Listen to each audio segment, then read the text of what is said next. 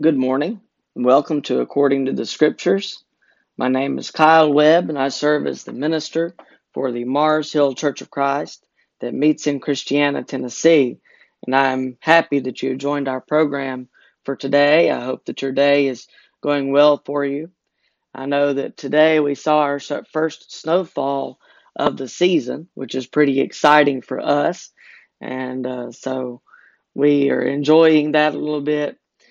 Just enough to delay schools a little bit here in Tennessee, but otherwise we're on normal schedule, and it is still nice to see. But anyway, we are continuing our study today of why I'm a member of the Church of Christ. And one of the reasons in which I'm a member of the Church of Christ is that it is scriptural in its organization. And we have been specifically talking about elders and the place that they hold in the church, the work that they do, and the respect that we should have for them.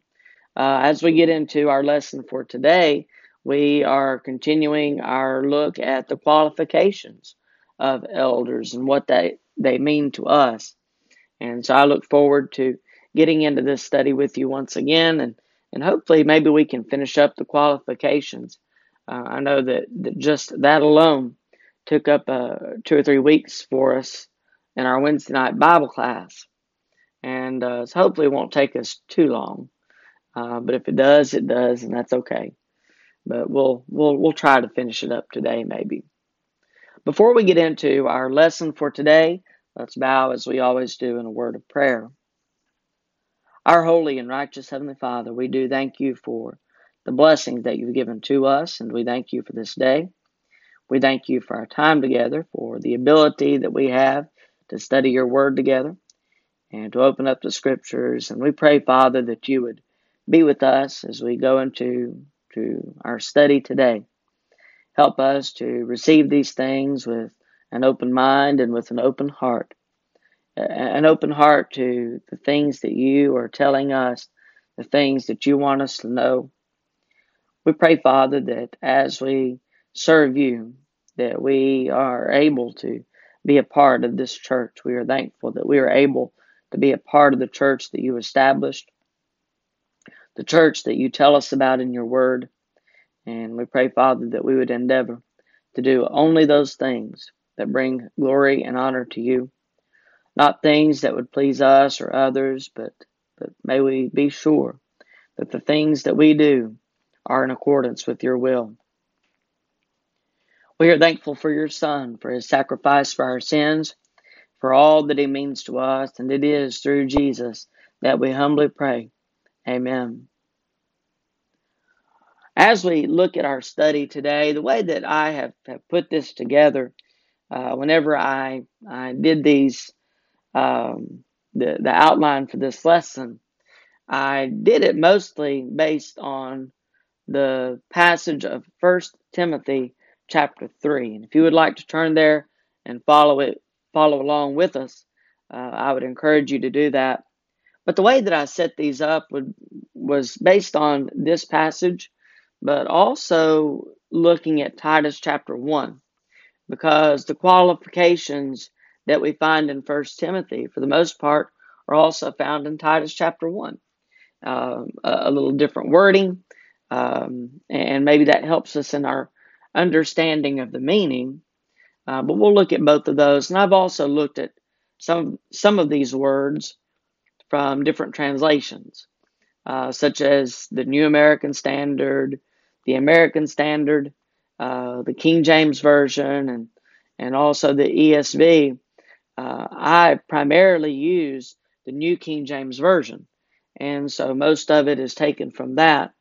But I've also looked at the wording of other translations to try to help us understand the meaning of each of these qualifications. I believe that we looked at the first 3 of these last week, but we'll review just a little bit.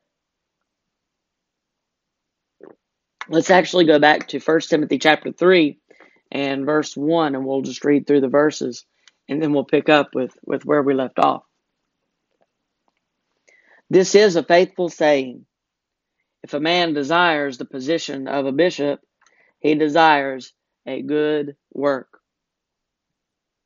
A bishop then must be blameless, the husband of one wife, temperate, sober-minded, of good behavior, hospitable, able to teach, not given to wine, not violent, not greedy for money, but gentle, not quarrelsome, not covetous, one who rules his own house well, having his children in submission with all reverence.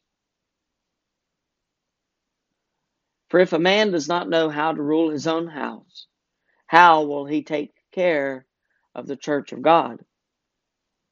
Not a novice, lest, being puffed up with pride, he fall into the same condemnation as the devil. Moreover, he must have a good testimony among those who are outside, lest he fall into reproach and the snare of the devil. In verse 1 of 1 Timothy chapter 3, it is offered that he must desire the position or the office of a bishop or elder. Excuse me. And should he desire this office, he desires a good work. Now, there are some that would desire the office not for the good that it can do, excuse me,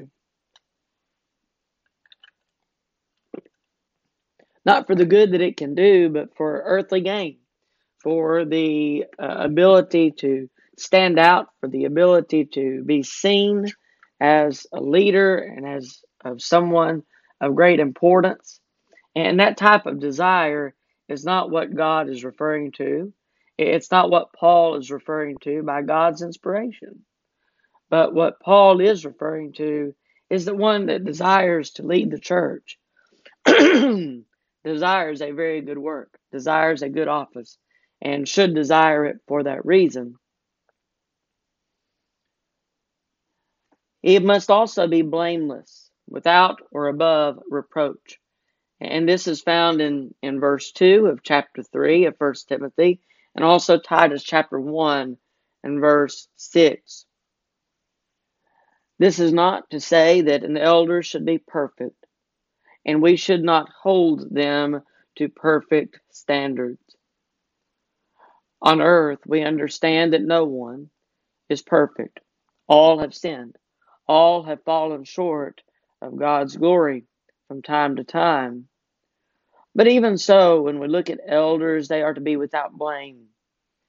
They are to, in other words, if blame were to be cast at them, if someone were to try to blame them for something, they should not be guilty of the blame. And they should not be thought of as guilty, maybe more so than anything else. Our first instinct should not be to think that this person, because of his character or lack of character, is guilty of whatever he is being blamed for. That's not to say that there are not going to be situations in which an elder is going to be guilty of blame.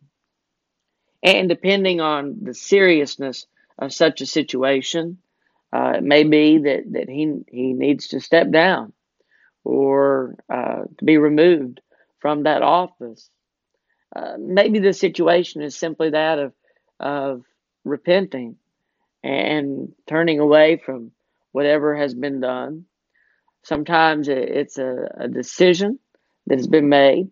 I've heard of elders that have come forth together collectively and responded to the invitation publicly in an effort to ask for forgiveness from the congregation for whatever they may have done. And those things, I think, in some ways are necessary at times. But like I said, it depends on the seriousness of the situation. Should an elder be involved in some kind of legal issue? That's going to be a big problem. That's going to be tough to overcome. Maybe it requires them to step down. Maybe it doesn't. But we are not to require of elders perfection. However, we do want to make sure that elders are qualified for the work that they are doing, and that they do hold themselves of such great and excellent character as not to be guilty, or not to be thought of as guilty of blame. He is blameless, or without or above reproach. And the elder must be the husband of one wife. Verse 2 of chapter 3, and also Titus chapter 1 and verse 6.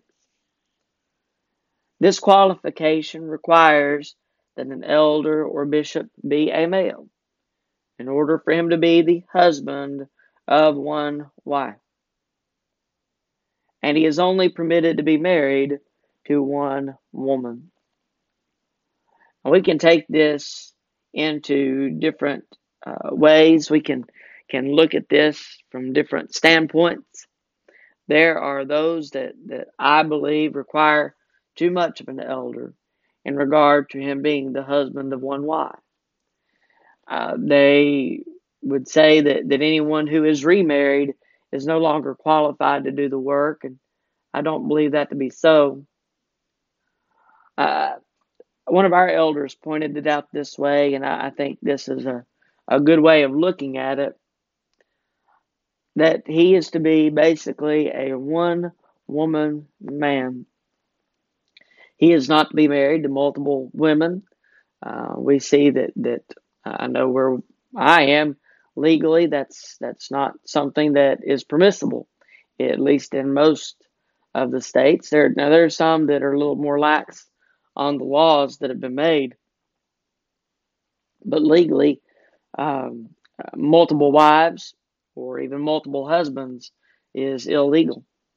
But also from a morality standpoint, as we look at the leaders of the church, elders must be a one-woman man. And I have heard of elders that have continued to serve after the passing of a wife, maybe shortly, not for a length of time that I have known of. Some have been remarried, and I don't personally see that as being a problem as far as the scriptures are concerned. There is something in respect of being married in the Lord.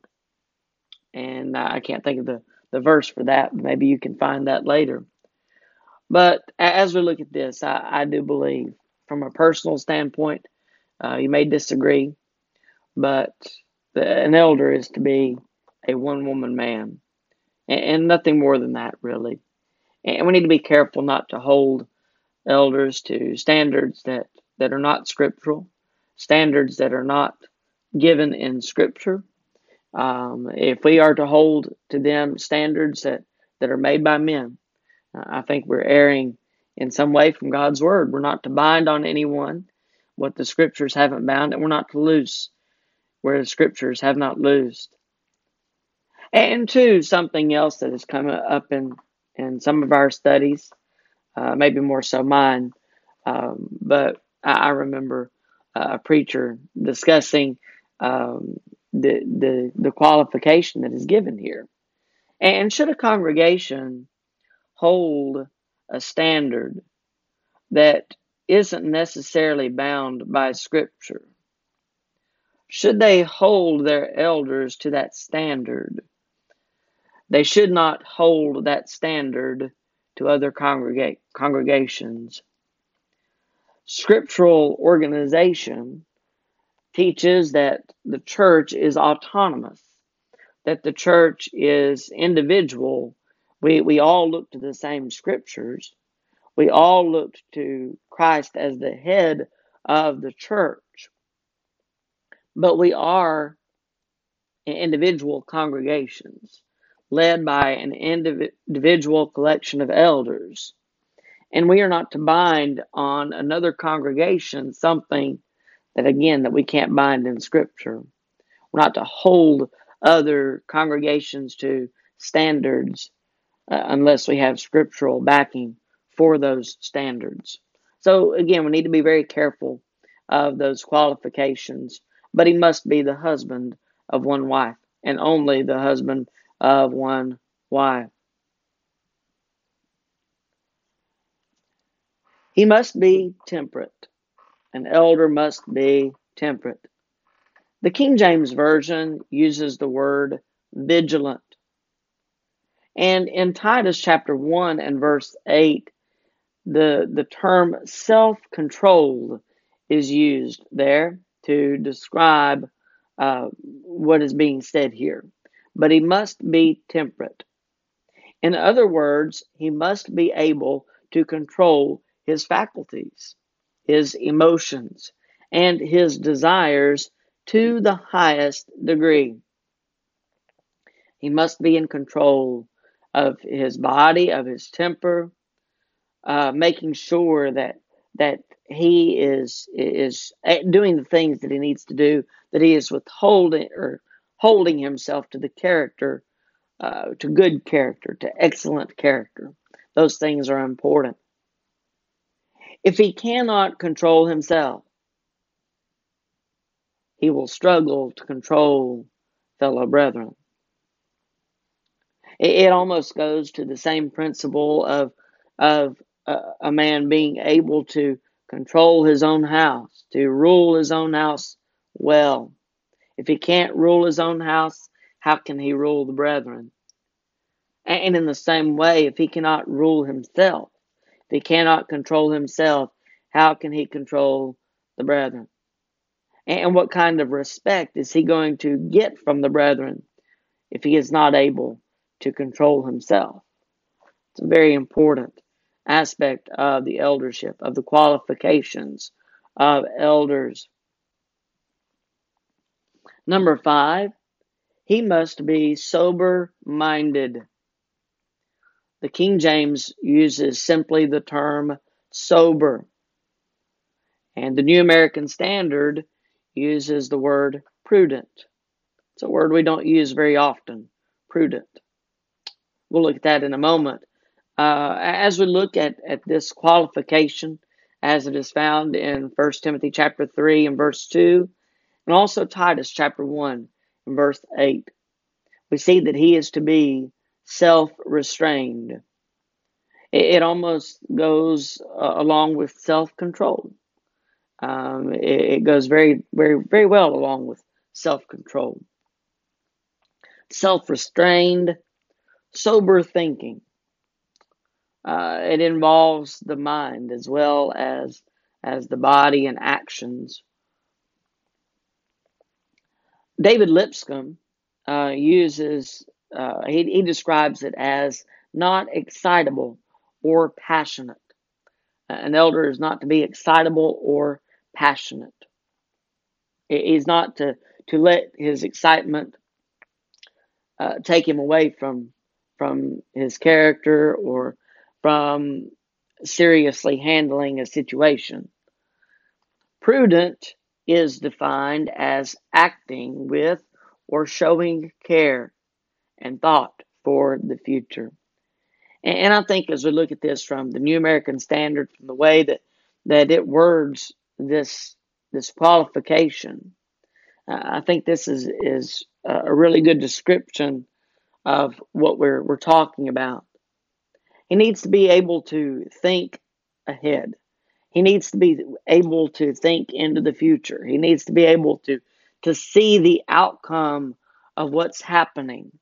Now, someone that is easily excited and passionate about something, they may be tempted not to think about the days ahead, the weeks and the years ahead.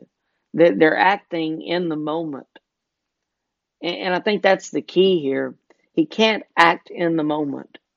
But sober-minded means that he's thinking ahead, that he's acting with and showing care for and thought for the future, for what is to come. If he's not thinking about how this decision is going to affect the congregation or even individuals or even himself down the road, then those are decisions that are not being made in the right way. So elders need to have some forethought, and being sober-minded really gives good reference to that. He must also be of good behavior. 1 Timothy 3, verse 2. ASV, the American Standard Version of 1901, uses the word orderly.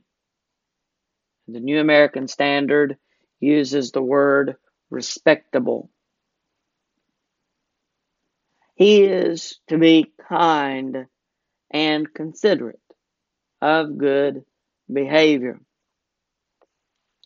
Not only must he be wise and self-restrained in himself, but his outward bearing must in all respects correspond to his inner life.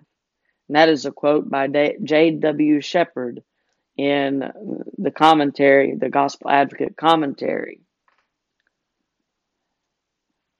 So he needs to be of good behavior at all times. His outward bearing, as Brother Shepherd put it, must in all respects correspond to his inner life. He is to be the same on the inside as he is on the outside, and overall of good behavior. He is to exhibit good behavior, and his heart needs to be geared toward exhibiting good behavior and keeping within good behavior, what we would refer to as good behavior. Orderly, respectable, all those things go very well in describing this qualification. He must also be hospitable. The King James Version uses the term given to hospitality, which in other words would give the idea that his life is to be given to being hospitable. That's an important aspect of the eldership. And this is also found in Titus chapter 1 and verse 8. His kindness is to be toward and entertaining strangers. He should be kind to others, but especially with the aspect of entertaining strangers. This is viewed as a Christian virtue, and it is important that he be hospitable in order to be an example to the flock, teaching them how to live. Not all the qualifications are geared at just the character and the respect of just the elder in question, as we might look at one and to make sure that he's qualified. But also, whenever we look at the aspect of an elder's character, he's to be a good example. I remember in 1 Corinthians chapter 11 and verse 1, one verse that has stuck in my mind for a long time. It is when Paul says, imitate me as I also imitate Christ. And that should be an elder's duty. That should be the way that he looks at his life. His life should be of such that he is an example to those around him. If he fails to be an example, then how can the flock know how to live themselves? It's more than just teaching. It's kind of the same thing that the Pharisees, they were the leaders of the people. They taught them the word, and yet they didn't follow the word as they should. And so as we look at that, an elder can't fall into that same category, that same temptation as the Pharisees did in teaching, but not leading by example. Elders are to teach, they are to shepherd the flock, they are to guide them, to be aware of them, to be aware of their needs, but they are also to lead by example. And an elder that doesn't lead by example is not going to be a very effective elder. So his hospitality is a good example towards others, as well as to those that may come in who we don't know. An elder that is good at being hospitable is going to be very welcoming and very inviting to someone new who comes into the congregation. And that should be important to us as well. But he must be of a good example to others, to the flock, so that he can teach them how to be hospitable as well. We will stop there and we'll pick up with qualification number 8, that an elder must be able to teach. There's a little bit that goes into this one, so we'll stop where we are. I want to thank you again for being with me today. I am thankful that you joined our study, and I hope that it's been a helpful study for you. I hope that it's helpful for you to understand the qualifications of our leaders. And we do need to, as Christians, know what qualifies someone to be an elder so that we can appoint good elders for our congregations, and especially as we continue into the future, so that we can prepare our own hearts, especially young men can prepare themselves for the work of eldership. And should a man, again, desire the work, he desires a very good work, and we should see it as a very good work. May we respect our elders always. If you do have any questions, I invite you to contact us. Uh, Go to our website, marshillcoc.org. And if you go to that website, our contact information is there. You can send us a letter if you would like. 1135 Rucker Road, Christiana, 37037. But we would love to hear from you. And certainly if you have any questions, I would be glad to entertain those and try to answer them for you. I thank you for being with me again today, and I hope to be back with you again next week, Tuesday at 11 a.m. Nothing comes between us and that appointment. But thank you for being with me today. Have a blessed day. And until we meet again, may God continue to bless you. Bye.